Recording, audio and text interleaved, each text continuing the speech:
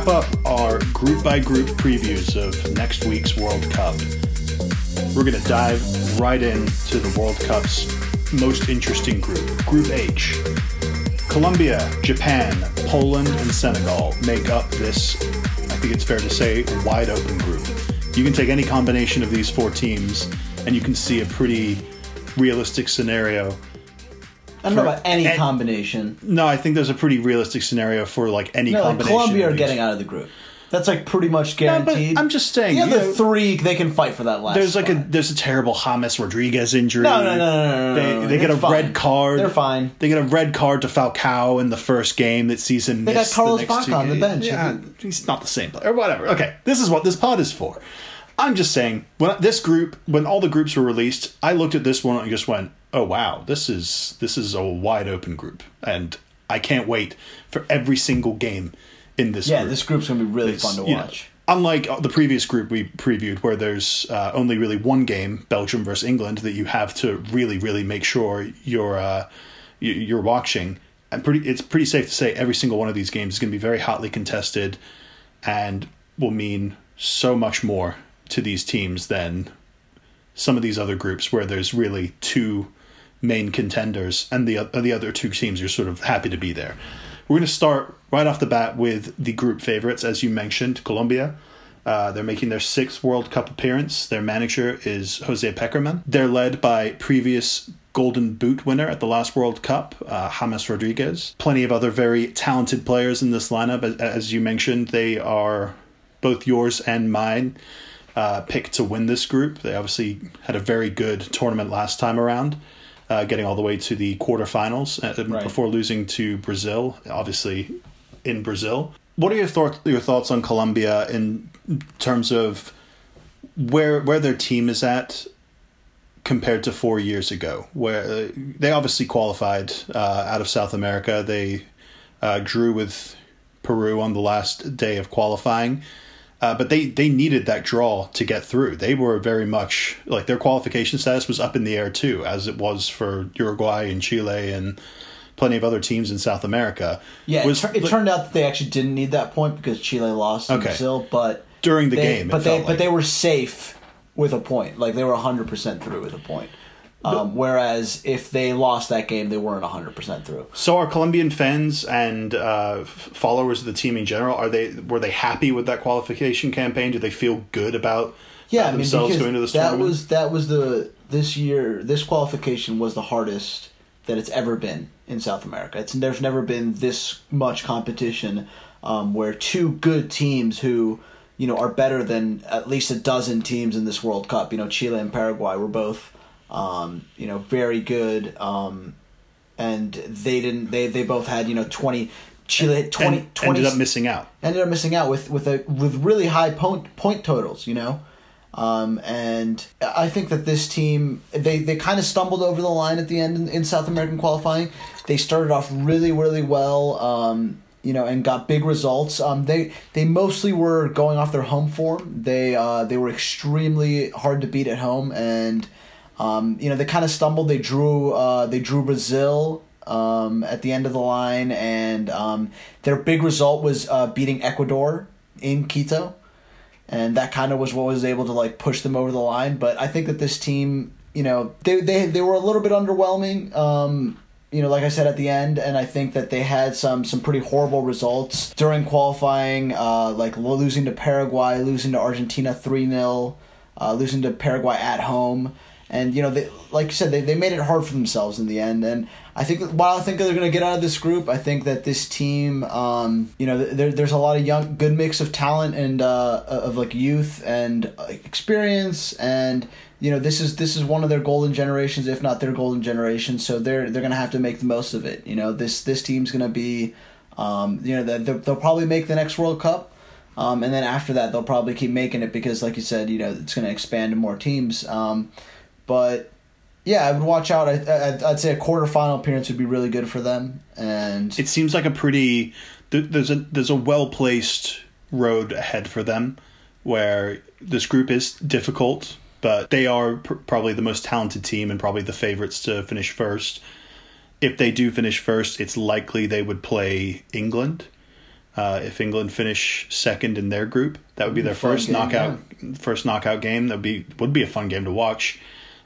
You'd probably favor Colombia in that game. And from there, there's a whole combination of teams they could get in the quarterfinals. There's not the worst chance of them getting to a semifinal, maybe even thinking they can have a chance at winning the trophy. I'm not going to predict that. I'm saying if you're a Colombian, the path doesn't look that difficult. It's not like you've got like one of these world powers waiting for you as soon as you get out of your group. Shout out to England, by the way. Some other notable names in this team: David Ospina, their goalkeeper, plays for Arsenal. He helped gift Peru their World Cup berth. Yeah, shout out to had to mention him. What a lad! The man, the myth, the legend, David Ospina. Thanks. Thank you for that own goal, David. Their centre backs, they can choose between Davinson Sanchez of Tottenham, very bright young centre back prospect. Also Yerry Mina from Barcelona, who started getting a few more games at the end of the season. Didn't look too impressive. Those are usually the two starters for them. Both, Mina's actually a huge guy. Sanchez is no slouch either. Yeah, I mean, they've got a really powerful, strong backline. Frank Fabra as well, who plays for Boca Juniors. He's their left back. And they, defensively, they're actually pretty solid. They, outside of that one Argentina game where they conceded 3 goals, they normally would only concede, 1 goal or 0 in qualifying. And they were really hard to break down. And James Rodriguez, like you mentioned, I mean, he's everything to them. They play everything through him, and he's their link from the midfield to attack. He comes in from deep, he scores goals, he gets assists. And he seemingly, gets a huge boost every time he puts on the jersey. So I have a huge hankering for Falcao to finally get his chance in the limelight at a World Cup. Because going to the last World Cup, he was coming off of that knee injury. Yeah, he didn't. He came back into the Colombia setup for a few of the friendly games before, but he couldn't quite work himself into fitness. They ended up going with the likes of Baca just started the whole tournament. Carlos Baca, also Jackson Martinez was having a very good season for Porto at the time, and was a bright prospect to some people. So Falcao didn't really get his moment then, and obviously that was like the breakout tournament for James Rodriguez, got him his move to Real Madrid. Plenty of people knew about him before, but he announced himself really on the world stage there.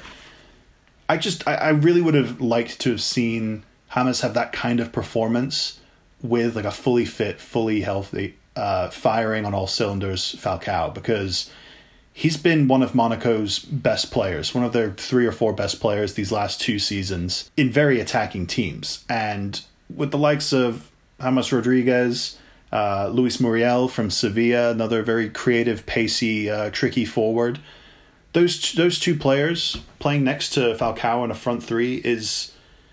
There's a lot to like about that. I think Cuadrado starts as well. Cuadrado, but they sometimes play with wingbacks, and he starts out in a wingback role. He very rarely plays as an actual right attacking winger in a front 3. Right.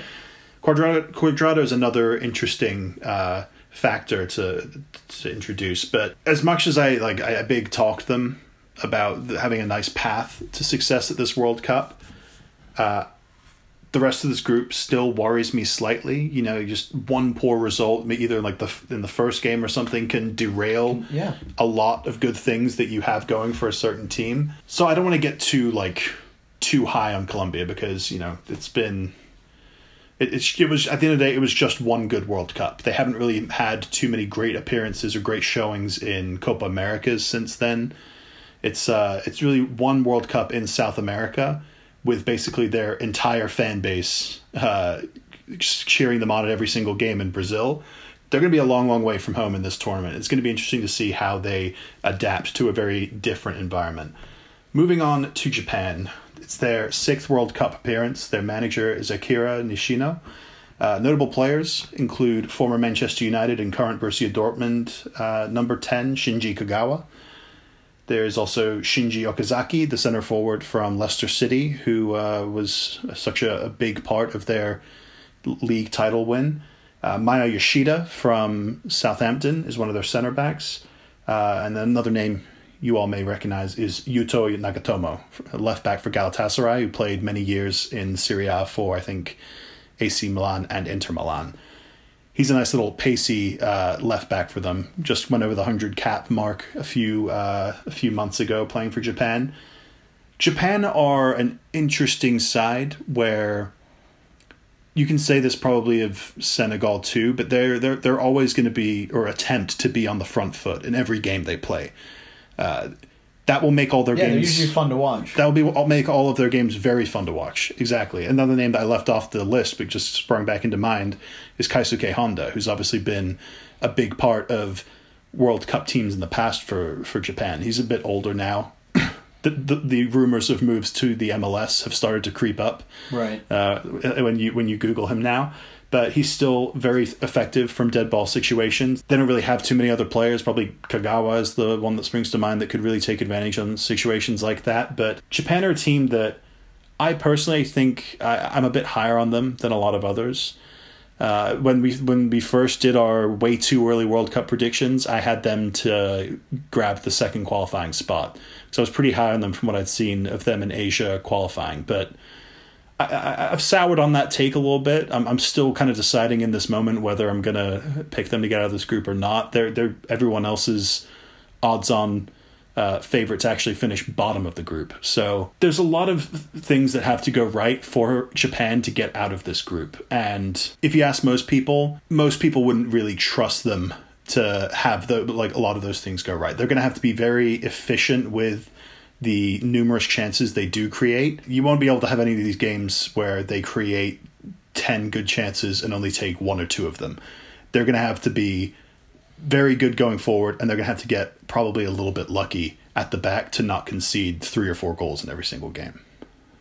Yeah, I mean, this Japanese team, the last 3 or 4 World Cups, they've gone to every single one of them, and I think they've gotten out of the group stage a couple times. They've looked good when they've played, and like you said, in Asian World Cup qualifying, like they usually win and easily qualify, and they seem to be a perennial now. They seem to perennially be going into the World Cup like South Korea from Asia. They seem to be the 2 Asian powerhouses. So I think that this team has a chance of getting out of this group, like you said, and. I wouldn't be shocked if they get a result like, if they beat Poland 2-0 and everyone's just going to be like, what? Like, that's crazy. But, like, you could see it with some of the players they have, and, like, they're a very hardworking, disciplined team.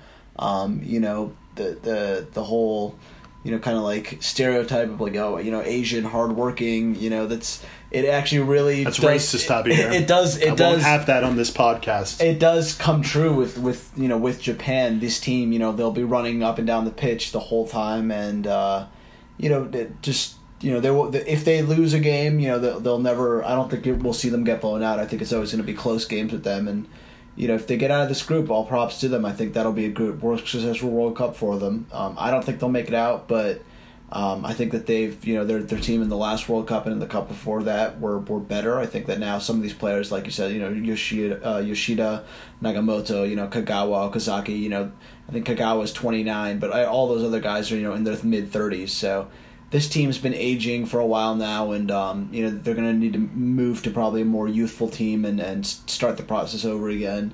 I think this might be the last, maybe decent tournament that they have in the next, 4 to 8 years while they rebuild again. I do like the comparison with South Korea. I see where you're coming from. One thing I will give Japan over South Korea, though, is that if you look down the team sheet, you may not recognize the vast majority of Japan's names, but if you look at the clubs they're affiliated, it's a whole lot of Bundesliga clubs. Yeah, they're pretty decent. It's not like they have a couple players that they're pulling from their own league, the J League, but as I mentioned on a previous pod, most of South Korea's team plays in the J League in Japan. Meanwhile, most of Japan's team is playing in Germany, a couple in England, and a couple more in France, notably their goalkeeper. Eiji Kawashima plays for Metz in France. They're going to be a fun team to watch. I can't wait to see how they fare. Let's move on to Poland. It's their 8th World Cup appearance. Their manager is Adam Nawalka. Notable players. It all starts and ends with Robert Lewandowski. I don't know about ends. Wojciech Szczesny. He's one of the top goalies in the world. We'll be starting for Juventus next year. Kamil Grosicki. No, there's some decent players in areas for Poland. What really gets people high on them probably their recent performances at the Euros. They lost to Portugal at the last Euros. Right. They lost to Portugal in the first knockout round of the last Euros after going up 1-0. They succumbed to Renato Sanchez bomb, and then a Quaresma goal to win it, but looked very much the better of the two teams for most of that match. They need to get Robert Lewandowski firing early and often, because when you're a team that has some quality overall in your first 11 like Poland do, but the vast majority of it up front in the front two positions, namely obviously Robert Lewandowski and Arkadiusz Milik from Napoli, you have to do a lot of work to feed the ball to them in ideal situations for them to take advantage of. Now that's not as tough to do with someone like Lewandowski, because he obviously only needs really like half a chance to score you a goal or two. I don't know. That's not what really happened in that semifinal. Which semifinal? Oh, yeah, he had more than a chance or two, and he didn't score at all. So, well, actually, you're talking about the Champions League against Real Madrid. I thought he's been disappointing these last few months. He had a few chances, but I think the bigger criticism of him in those two games was that he kind of shielded himself from the spotlight. He kind of shied away from it, where you didn't see him really like hungry to get into dangerous areas and like trying to score, trying to get the ball to feet in the box in very dangerous areas. And that's the kind of thing he's going to have to be doing to the maximum for a Poland team that will absolutely need him more than that Bayern team do. Obviously, that Bayern Munich team has way more talent in all areas of the pitch. Poland have a few players like Kamil Grosicki, or Krosicki, I think his name's pronounced, from Hull City, if you remember him from Marco Silva's days at Hull last season.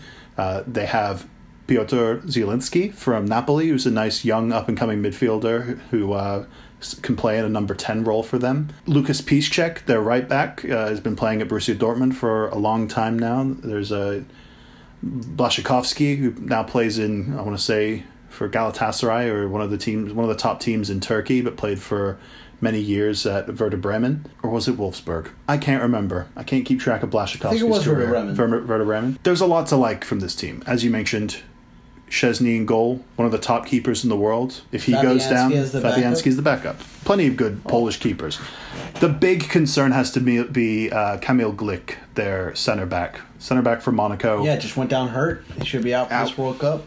Out for the World Cup. It's heartbreaking. But there it is. You were asking what players were going to go down in the warm up. Yeah. It's been Company and now Glik. I don't even think he went down in the warm up. Yeah, it was just training. I think it was a training injury. Right. I think he did something. I think he did something stupid in training where I can't remember what it is. I'll find that. But yeah, he'll be out, and he's probably their only real quality center back. The others that spring to mind are Jan Bednarek, who came in late to Southampton's team at the end of this season and played pretty well in a pinch. But other than that, it's a World Cup where Poland will be expected by their fans after previous good showings in tournaments like the Euros and the World Cup. They'll be expected to get out of this group.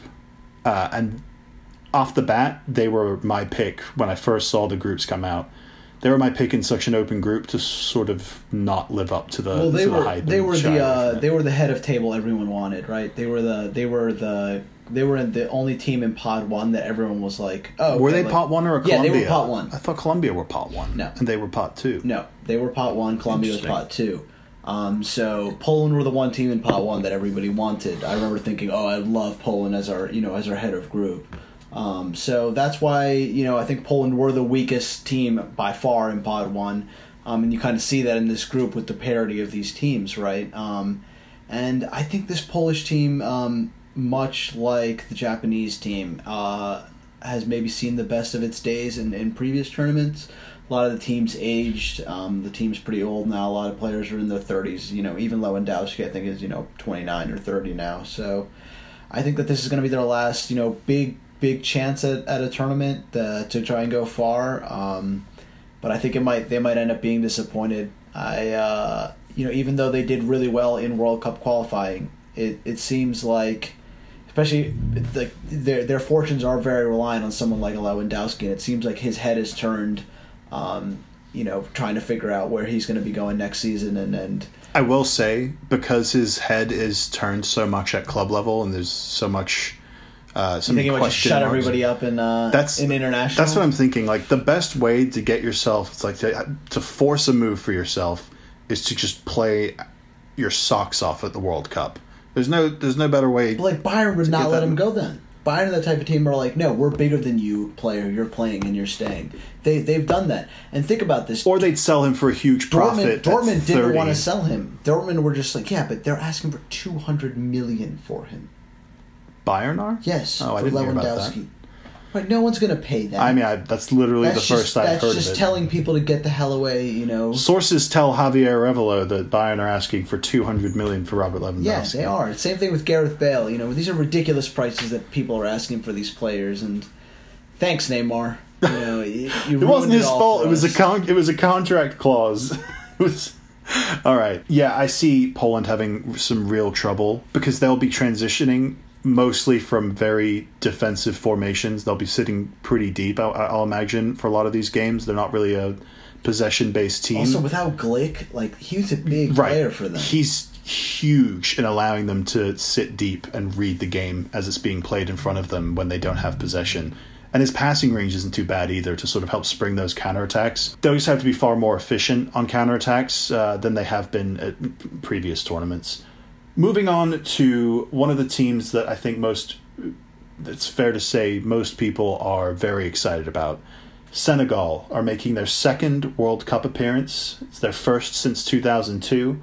Their manager is Aliou Cissé, and their notable players, you say them with me, Sadio Mane from Liverpool, Keita Baldé-Diao from Monaco, Kalidou Koulibaly from Napoli, the center back, a couple more mid-table Premier League players like Idrissa Gueye and Chiku Kouyaté and Mane Biram Diouf from Stoke City. This is just a team that everyone looks at and just thinks to themselves, or thought to themselves up until the last 2 weeks or so, God damn, I wish they were in FIFA. I can't remember a game. Really fun. I can't remember a game since probably the 2002 World Cup, obviously the last one they were in, where I remember Senegal being in the game. Like, they're just not there, and they obviously have so many great attacking players. The two that jump off the lineup or the team sheet for you right away are Mane and Baldé-Diao from Monaco. They usually make up the two wingers in a front three that usually sees Moussa Sow of Bursaspor playing at center forward. Now, Moussa Sow is a player who's a big target man of a center forward. He was the center forward for Lille when they won the league those 2 years and played well off 20 goals or something. Played well off of Eden Hazard when Eden Hazard was winning Player of the Year in France all those many, many years ago. It's a good-looking front three. It's a solid-looking midfield anchored by Kouyaté and Idrissa Gueye with their ball-winning ability. It's even a nice backline with Koulibaly and Mbodji from Anderlecht, their two center backs. Where I worry for them is just like in wide areas. They have good players. They're not really standing out. I don't think they're going to be a team that will be able to successfully sit deep and counterattack. Now, when I say that, I mean mostly on the defensive side. They've obviously got plenty of forward players to threaten off the counter with, and I think they'll probably score one or two goals of the tournament this summer. They're just with the ability to attack at pace and with like ferocious speed, like the likes of Mane and Baldé-Diao. Right. You're going to see a couple of counterattacking goals that you just think, holy shit, how does anyone keep up with that? But in the process, I think they're going to have a porous defensive record, despite those two center backs I mentioned earlier. They're a sexy pick to come out of this group, and I think there's definitely a scenario where they manage to put it all together and everyone's playing at their best and they somehow win this group. But I think it's far more likely that they succumb to the same fate that many talented African teams have before them, and that's really struggling and ending up not getting out of the group. Yeah, I think that this team on paper obviously is the best African team, and it looks like, if you're going to pick an African team to get out of the group, this is probably the one that you should pick. But I think in 2002 when they were in the World Cup, their first appearance, I think they got out of the group then, and they did pretty decently in that tournament, if I remember. They were one of the surprises. So I think that they're going to maybe squeak out of this group. I think that they're going to be a team that other teams don't want to play against because they have a lot of midfield destroyers and a lot of people who in the Premier League, like Kouyaté and Idrissa Gueye, who, you don't want those guys playing against your forwards because they're going to get hit a few times and they're going to get roughed up. And I think this team is going to be it's going to be, like you said, they're going to score a lot of goals. It's probably going to be back and forth a lot, and they'll be fun to watch. I can't wait for this group to start because every game's going to be edge of your seat. You don't know who's going to win, and at the end, like you said, I think other than Colombia, and any of the three other teams could make it out. But what are your picks? I think I'm going to go 4. Colombia 1 and Senegal 2. I think Senegal might squeak over Poland in this. But, like you said, Japan, I mean, everyone's counting them out, but everyone except Alex is counting them out. But I'm gonna stick with Japan. I don't know why. I just have a good feeling about them going into this. I'm getting bad vibes from Poland and Senegal. Okay. But that being said, this is a group that's so wide open and it's so dependent on which of these teams have a good day or a bad day on whichever game they're playing. I could very easily see every single team in this group have at least 3 points by the end of it. They could all easily each win a game. Right. It's very much in the cards. That's not a prediction. I'm just saying that's something that could likely happen. And that also leaves it very wide open for someone with 4 points winning this group on goal difference. For such a high-scoring group, I think that favors Japan. Obviously, Senegal have better-looking weapons. Even Poland have better-looking attacking weapons. I just think from a systematic place, from familiarity of playing together for so many years, like you mentioned, this Japan team is coming to the end of a pretty decent generation of players. But I like their experience, especially at World Cups, and obviously playing as a solid attacking unit against lesser opposition in Asia. They're very comfortable with playing on the ball and exploiting the space that teams like Poland and teams like Senegal are probably going to offer them. I like them to come in second in this group. Colombia go first. I'll say Senegal third and Poland last. Poland last. That was a prediction that I came out with right when the groups were released, and I had some Polish friends who were not very happy. They were not very happy with me. Yeah, I mean that's bold. I don't, you're saying Leo was probably not going to score at all this tournament. Then. You could score. You could score 1 or 2. Yeah, they'll just lose or draw. Right. All right, that's all from us here at the Ghost Goal Podcast. Thanks so much for listening to all of our World Cup group-by-group previews. If you haven't listened to them all yet, go check them out. I'm going to create a playlist on SoundCloud that has every single one of them, just so it's easier for you guys to find and just bang them all out before the World Cup kicks off next Thursday. I cannot wait. Yeah. I haven't. You can't wait. What do you think is going on with me over here? Javier will probably be on one more pod with us before he jets off over to Russia to follow his Peru. And Paulo Guerrero's back. Believe. Yeah. I'll be taking pictures.